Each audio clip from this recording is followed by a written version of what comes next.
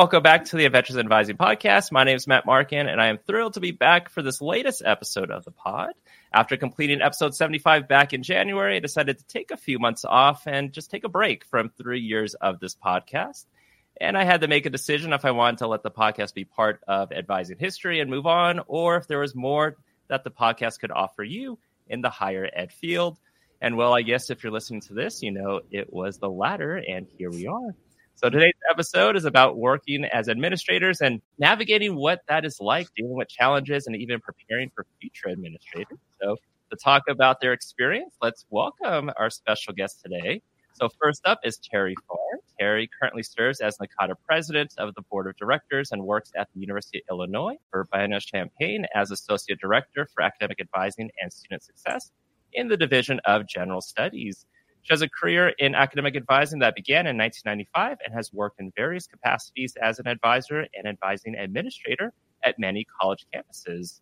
Areas of interest and expertise include training and development, working with students from liberal arts, social science interests, career development, and advising administration.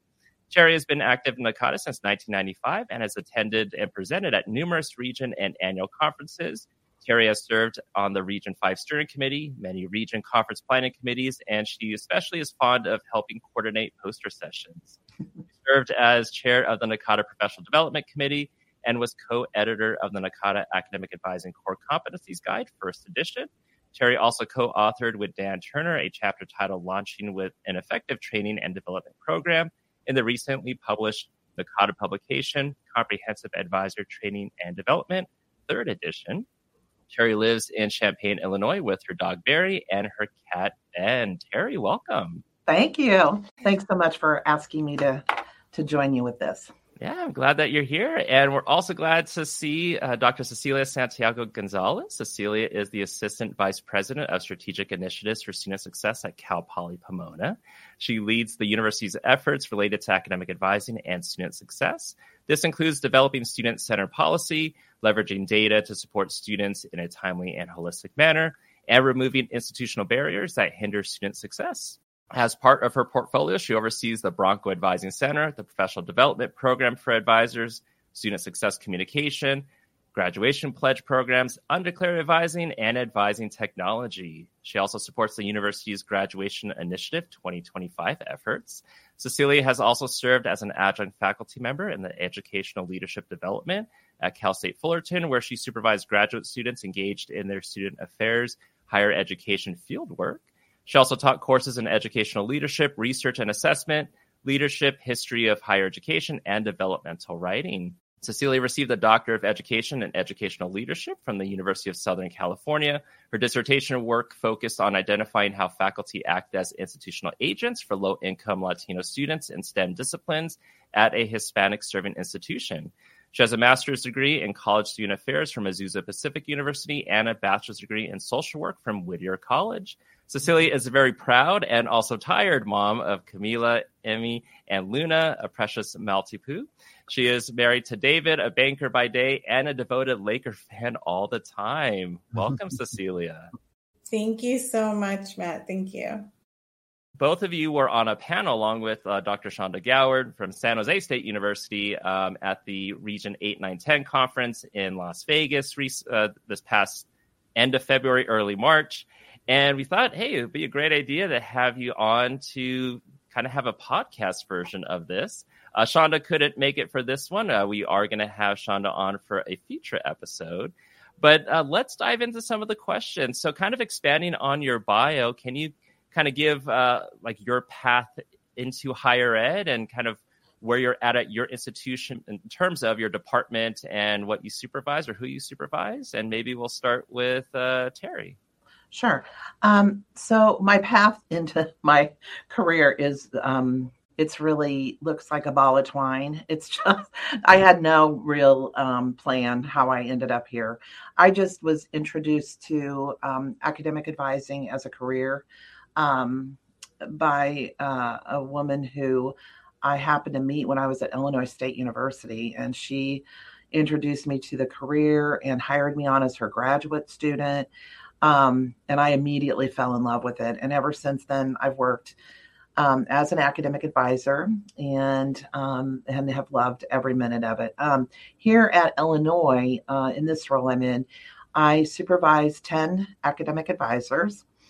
I'm responsible for training and development. I'm responsible for hiring advisors, and we're in the middle of that process right now. So I'll be doing reference checks here this week. And so that's kind of an exciting time, I think.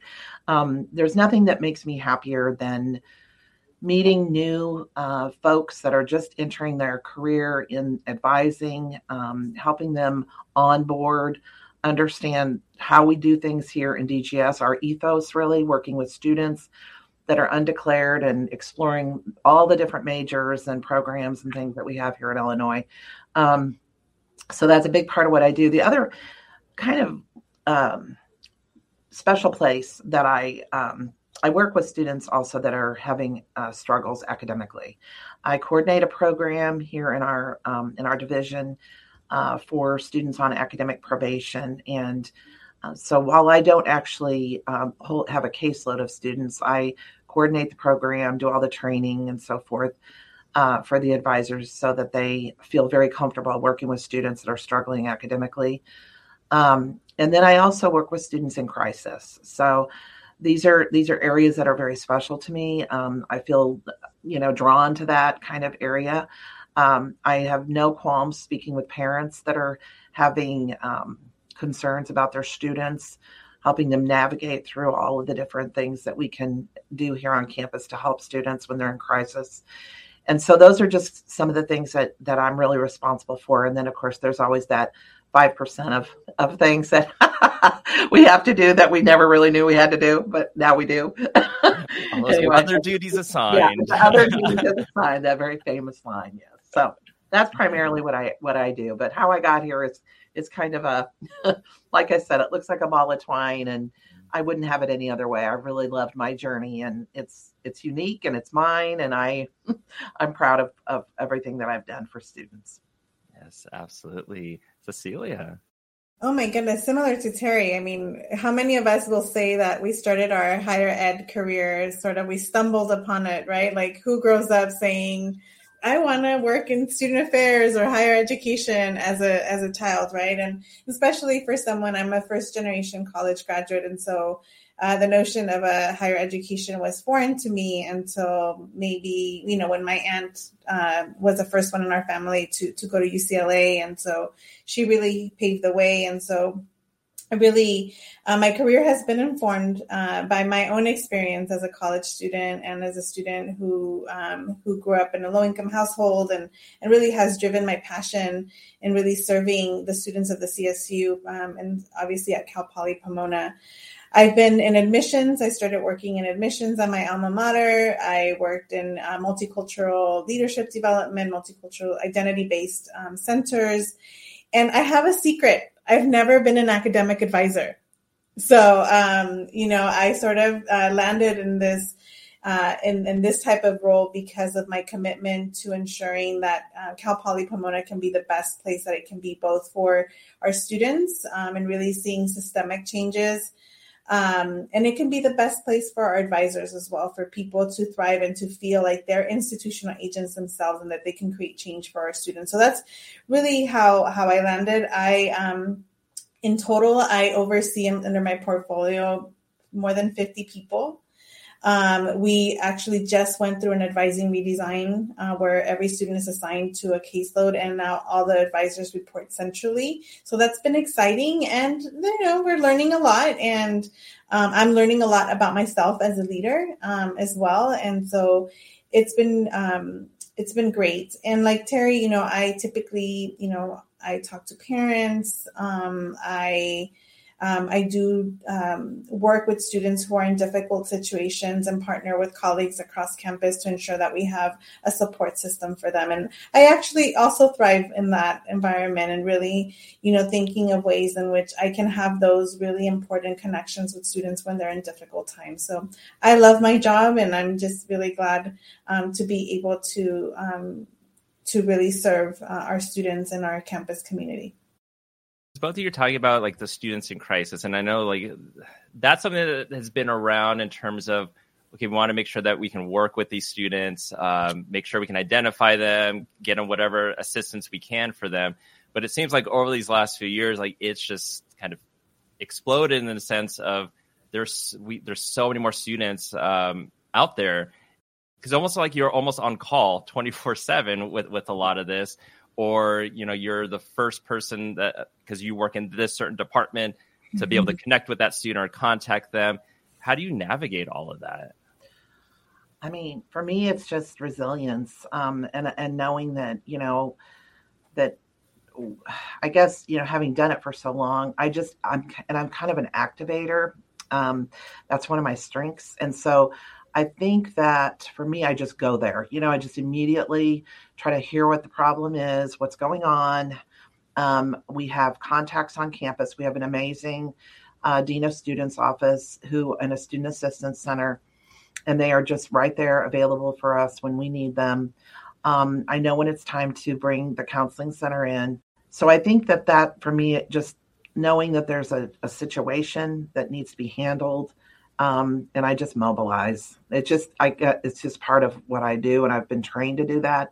And at times you have to step back and talk to colleagues and allow yourself to feel the feelings that you need to feel, right? But then we know that there'll be a student later on that's going to need your assistance just as much. And so it's time to, regroup and move forward. But, I think that's just the part of the role that we have to play. Somebody has to be there available, to help students when they're in crisis. And I was a student in crisis once. And so I knew what and I probably don't think back in 1978 when I was feeling that way, I don't know that there was really anyone to help me. I think I relied upon my friends and family to kind of help get me over that hump. But now we have so many wonderful resources available to us on our campuses that we can mobilize really quickly and hopefully mitigate any kind of real serious situations that might occur. But it's not easy. And I know Cecilia feels the same way. None of this is easy, but it's work that we're called to do, and we will do it. We just rise to the occasion and get it done. Yeah. Yeah. I'll add to Terry's comment about sort of the personal, right? I remind myself that I'm not alone.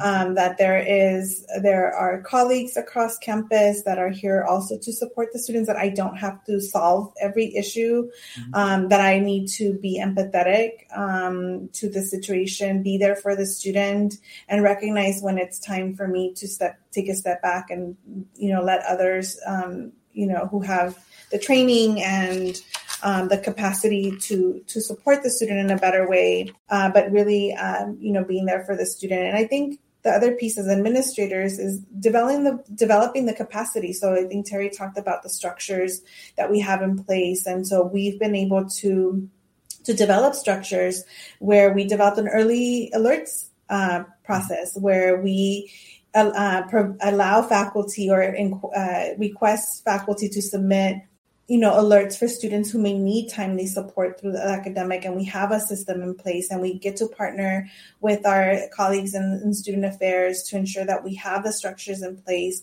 the policies in place. Unfortunately, COVID pushed us, as believe it or not, we've never had a posthumous degree policy. And so also not only the student, but their families when we have students, unfortunately, who pass away.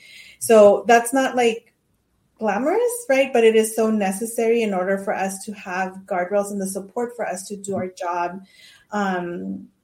So that's also very helpful in supporting students, is to have some guidelines, some policies, some protocols, and anticipating some issues that may come up when we're in these types of crises.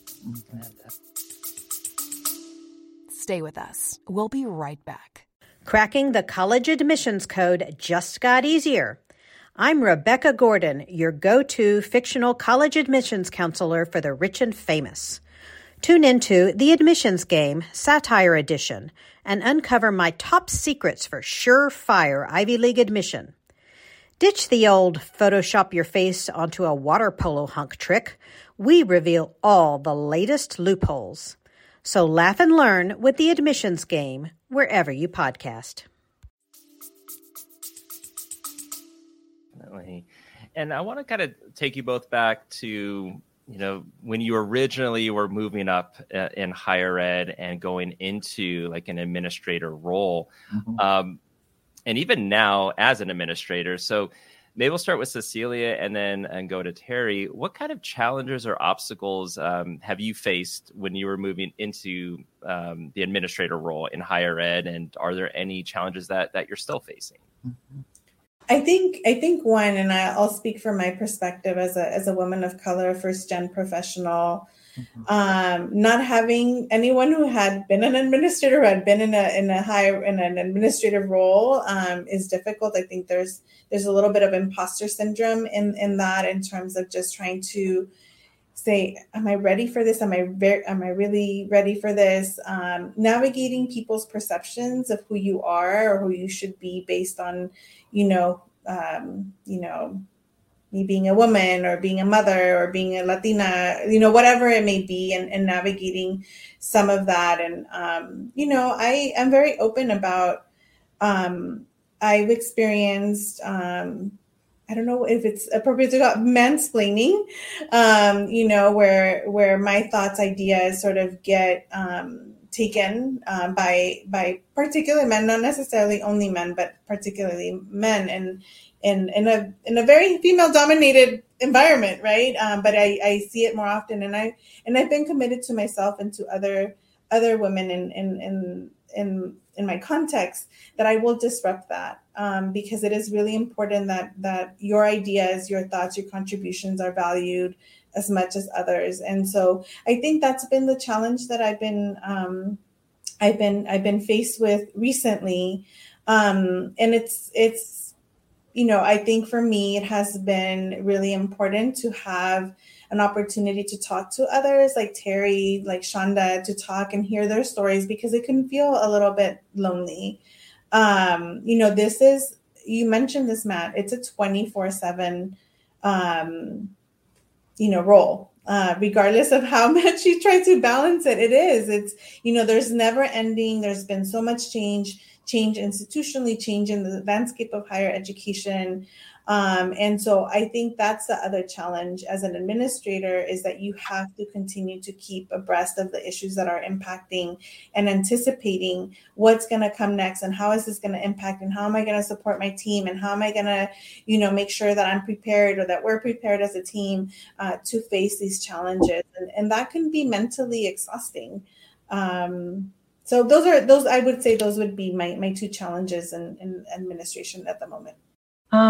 I would say moving from, I was an academic advisor until I took on this role. And that was weird. I mean, in a way, because, you're an advisor one day and then the next day you're supervising advisors, right?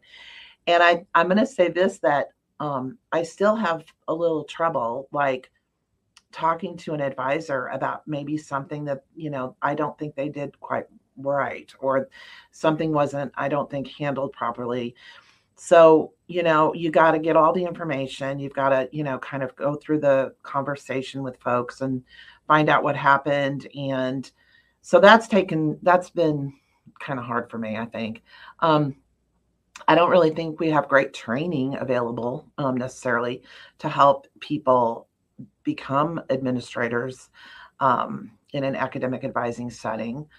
Even our supervisory training, I think, lacks, because there's nothing like what we do. It's not like regular supervising, I think that's part of it. So I've had to kind of figure that out on my own. Trial and error, definitely. I've have some mentors that I bounce some things around. I think our director has been really encouraging in helping us learn how to, utilize kind of coaching techniques with our, that's great for students, but it's also great when you're a supervisor. So some of those techniques have been helpful. Just developing your leadership potential, I think, is a lot of it as well. So I don't really look at it necessarily as supervision. I look at it more like mentoring, collaboration, coaching, these sorts of things. Being very transparent with my advisors that I want. The number one goal for me is for them to be successful and have all of the tools that they need in order to be successful so that our students are successful. Because I think it's very symbiotic. Our students can't be successful unless our advisors are successful and feeling very well trained and well supported. So that's kind of my approach to the whole thing. I was just telling Matt before we got going that I'm leaving for a conference tomorrow, our regional conference. And I already have probably, 8 or 10 things that I'm going to have to do while I'm there that have nothing to do necessarily with the conference at all. So that means huddling over in the corner with my cell phone and my laptop, probably doing meetings and things like that. So, you just kind of have to do that. You got to dip in and out. That's what we do, right? We pivot quickly. We have to. We're flexible. We know that we still have responsibilities when we leave our campuses. When we were advisors, we could, sign off and leave and go, do all the conference stuff. Well, I'm going to be able to do some of it, but I'm not going to be able to do all of it. But I will do, as much as I can. So I don't know. I'm looking forward to it. And I'm really grateful that I can actually go out and enjoy and be a part of the regional experience with advisors and so forth. So, but yes, I will have to step away from the conference experience to do some actual work for my current position. And with both of you also, you oversee staff. And that kind of leads into this question with, I've heard from a lot of certain individuals at some institutions where they're advising centers, maybe they're at 50% capacity with the staff that they have, whether it's budget cuts or employees that have left to go on to some other position. And the hope was that maybe they would have stayed. So when we look at the future, what kind of efforts do you think could be put forth, or you're already putting forth for like the retention of your employees? And I guess in connection to that, if we're thinking of, future administrators, how do you plan for like that succession planning? Yeah, that's been very important for me. I mean, we've all experienced the Great Resignation, plus, folks finding other passions in their life, and that I'm completely 150% supportive of that. But it's, I recognize that we need to do better for our employees and for our advisors who really have taken on so much, specifically during this past few years.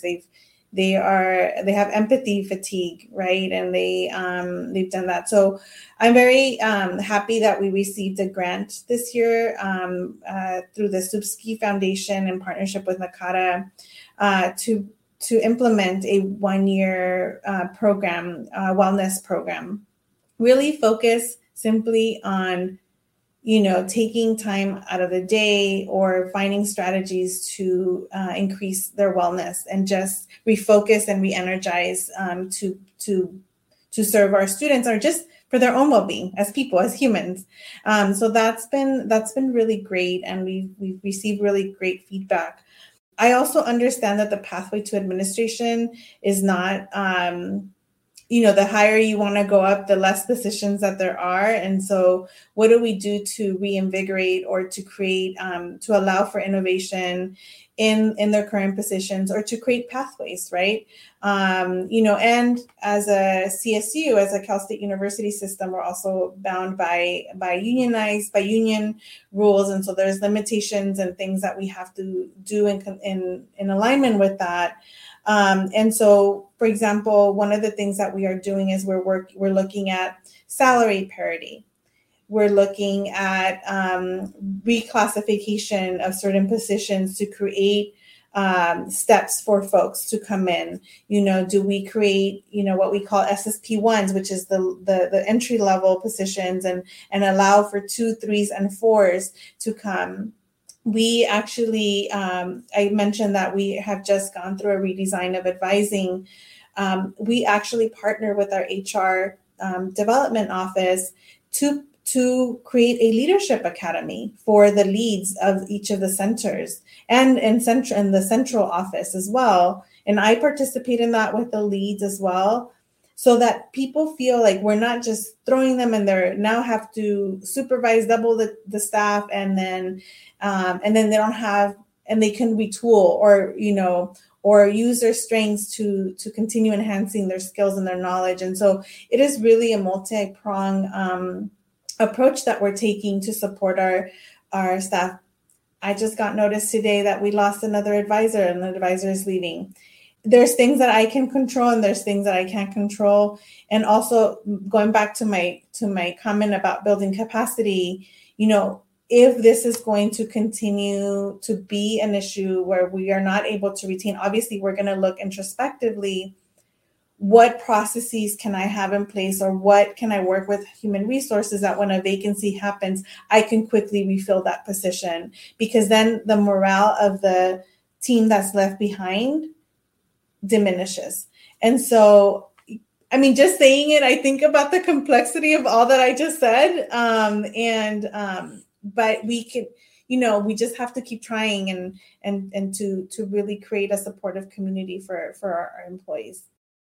Here at Illinois, there's an initiative on campus through it was called the Student Success Initiative. And as a result of the work that everyone was doing there was just some really, I guess, kind of low-hanging fruit, so to speak. And one of the suggestions was just to do more campus level advisor kind of outreach, or whatever you want to call it, just a way for advisors to connect with one another. And so as a result of that, that started this semester, and it's been overwhelmingly successful. So it's bringing advisors together for just 1 hour a month and allowing, giving them a topic to talk about freely. And there's just been some great, initiatives that are coming out of that. So that's kind of a campus level initiative, is, to create this sense of community among advisors at a very large decentralized campus. And so that's been great. I've really loved being a part of that. Here in our division, we're in the process of rolling out a promotional pathway for our advisors. And so we're creating a senior advisor coordinator type role that would be available to advisors that have 3 or more years under their belts, and that are showing, really strong leadership skills through their annual performance evaluation. So I'm really excited. That's going to roll out pretty much this spring and summer. And so we hope to have that all in place. And then we've created just a different kind of approach to working with our advisors. We maintain 1 remote day per week. We'll do a full remote calendar after our new student registration program. We'll have, I think, at least 2 to 3 weeks that they'll be able to be remote if they want to. They can come in the office if they want, but they can also be remote some or all of that time. We do every month a huddle, and we give them a topic just to talk about. And it can be anywhere, anything to do with process, procedure, just kind of a wicked problem that we've been, that's been hanging around, that let's, hash it out and see what we can do to come up with some approaches that might be more effective, working with students, working with staff. I did one on training and development. And as a result of that conversation, I came away with so many ideas, stuff I never thought about. I thought, oh, they'll, they're looking to me to give them topics. I'm looking to them. What do you need? What are you feeling, untrained on, or lack of training on, or what are you, kind of hot topics that you're dealing with students on a day-to-day basis that you feel like you need more. So I came up with what I call a menu of professional development topics, and I picked the top 6, and we're chunking through them every month through the semester, and I have stuff to focus on for fall already. So anyway, that I think it's just approach, being open, know that, our advisors have great ideas. We hired these folks for a reason. They're brilliant, they're smart, they're well trained, and they keep me on my toes. So, and keep me, fresh and interested in my day to day. So that's how I approach retention. Yeah, and yeah, a lot of great ideas from the both of you. And I am curious though, because we're talking about things for advisors. But for you both as administrators, we've already kind of chatted about how this is a 24/7 job. Tara's going to be at a conference and already knows that there's various things that are not part of the conference that she's going to have to take time for her current job at her institution. What do you both do for yourself for wellness? Okay, let me tell you what my goal is. I like to swim. I like to get into the water. Even in the winter, I go to the Y. I'm committed to getting back into my water aerobics routine. And I walk Barry a couple times a day. That to me is extremely well. First, I get to bond with my guy, my little dog, and who's a joy and just the best dog on the planet. Sorry, I love him. I'm sure, Cecilia, your dog is probably great too. But my dog is pretty great. I know they're like great. Right? They're all great. I mean, we don't deserve dogs, but so I think just I live in a very heavily wooded area with a little lake, and I really just love nature, and I think we have to get up in the morning, get out and breathe, exercise, move your body a little bit, and spending time with family, spending time with friends. I'm really looking forward to seeing my NACADA buddies. Sometimes we only get to see each other once a year, and it's to me like a family reunion. I'm very connected to NACADA, as you know, and these are people that I've known for many years, and I'm super excited to get up there and reconnect and meet some new people too, and just share some inspiration about the profession. And anyway, that's what I do. Well, Matt, I do have a 3-year-old and a 6-year-old, so they keep me entertained, and so they make me laugh a lot. So that's really great. Also keep me really busy.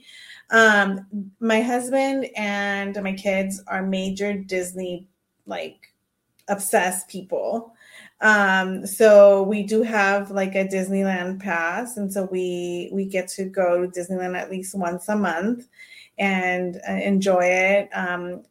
One of the beauties of working remotely a couple of days out of the week is that I get to have dance parties with my kids. Like when my oldest gets home from school, or just with my kid, I just get to snuggle with them or have lunch with them. So that's been great. I wish that I can say that I'm exercising and doing all the yoga stuff and whatever, but I did try Pilates this year and I really liked it. It just doesn't fit my schedule for the studio doesn't have the classes, but I really did enjoy it. It was amazing. And so maybe I can do videos, but yeah, I really try to find little moments. And now that the summer that we had a lot of rain in California, so I know, Terry, I'm so sorry. We had rain for a lot of days and we keep thinking it was like this big thing, but it is true. We had a lot of rain. And so now that spring and summer are coming around, I do hope to go on walks in the evenings. But I do need to do better. And, I also like to go get my nails done and get manis, pedis, and sometimes I take my kids, sometimes I don't. They love mani pedis, but I'm $15 for little kids to do their manis. That's a little too much. I will do it. But yeah, that's a little bit of what I do. I'm pretty sure there's a lot more other stuff I do, but that's the main thing. I like the idea that that you mentioned about Pilates. I've been wanting to try Pilates, and so that's gonna be my goal. So I really think that could be something that I could get into. Yeah, Terry, I loved it. It's low impact, you can still sweat. You think it's easy? No. When I do the reformer Pilates, so with the machine. Yeah. And so it's super low impact and it stretches you out. Obviously we're sitting in our chairs time. So yeah, I highly recommend it. Well, I think I'll look for the lazy girl version of Pilates, but I don't know that. But I think the stretching idea makes sense. Yeah. I could use some more of that, but anyway, yeah. And I wanted to say that just cooking and being in, gardening, I'm really into that too. And I live in a condo now, so gardening is a little limited, but you can still do a lot with a balcony. You make it work. I do. I really do. I take it seriously. So, of course, one of the other responsibilities you both have as administrators is a lot of times knowing what the budget is and working with that, trying to stretch it out as much as possible. So I'm sure it's come up or will come up or you've thought about it. But with what you have, sometimes you have to determine, do you hire more staff? Do you give pay raises?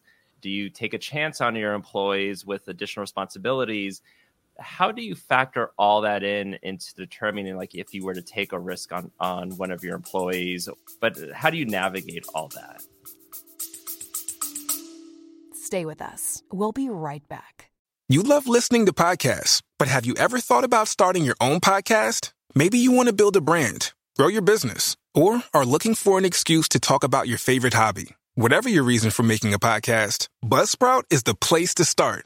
Since 2009, Buzzsprout has helped over 300,000 people launch their own podcasts. Buzzsprout walks you step by step through the whole process and will give you powerful tools to start, grow, and monetize your podcast. Ready to get started? Click the link in the show notes to get our free step-by-step guide to starting your podcast today.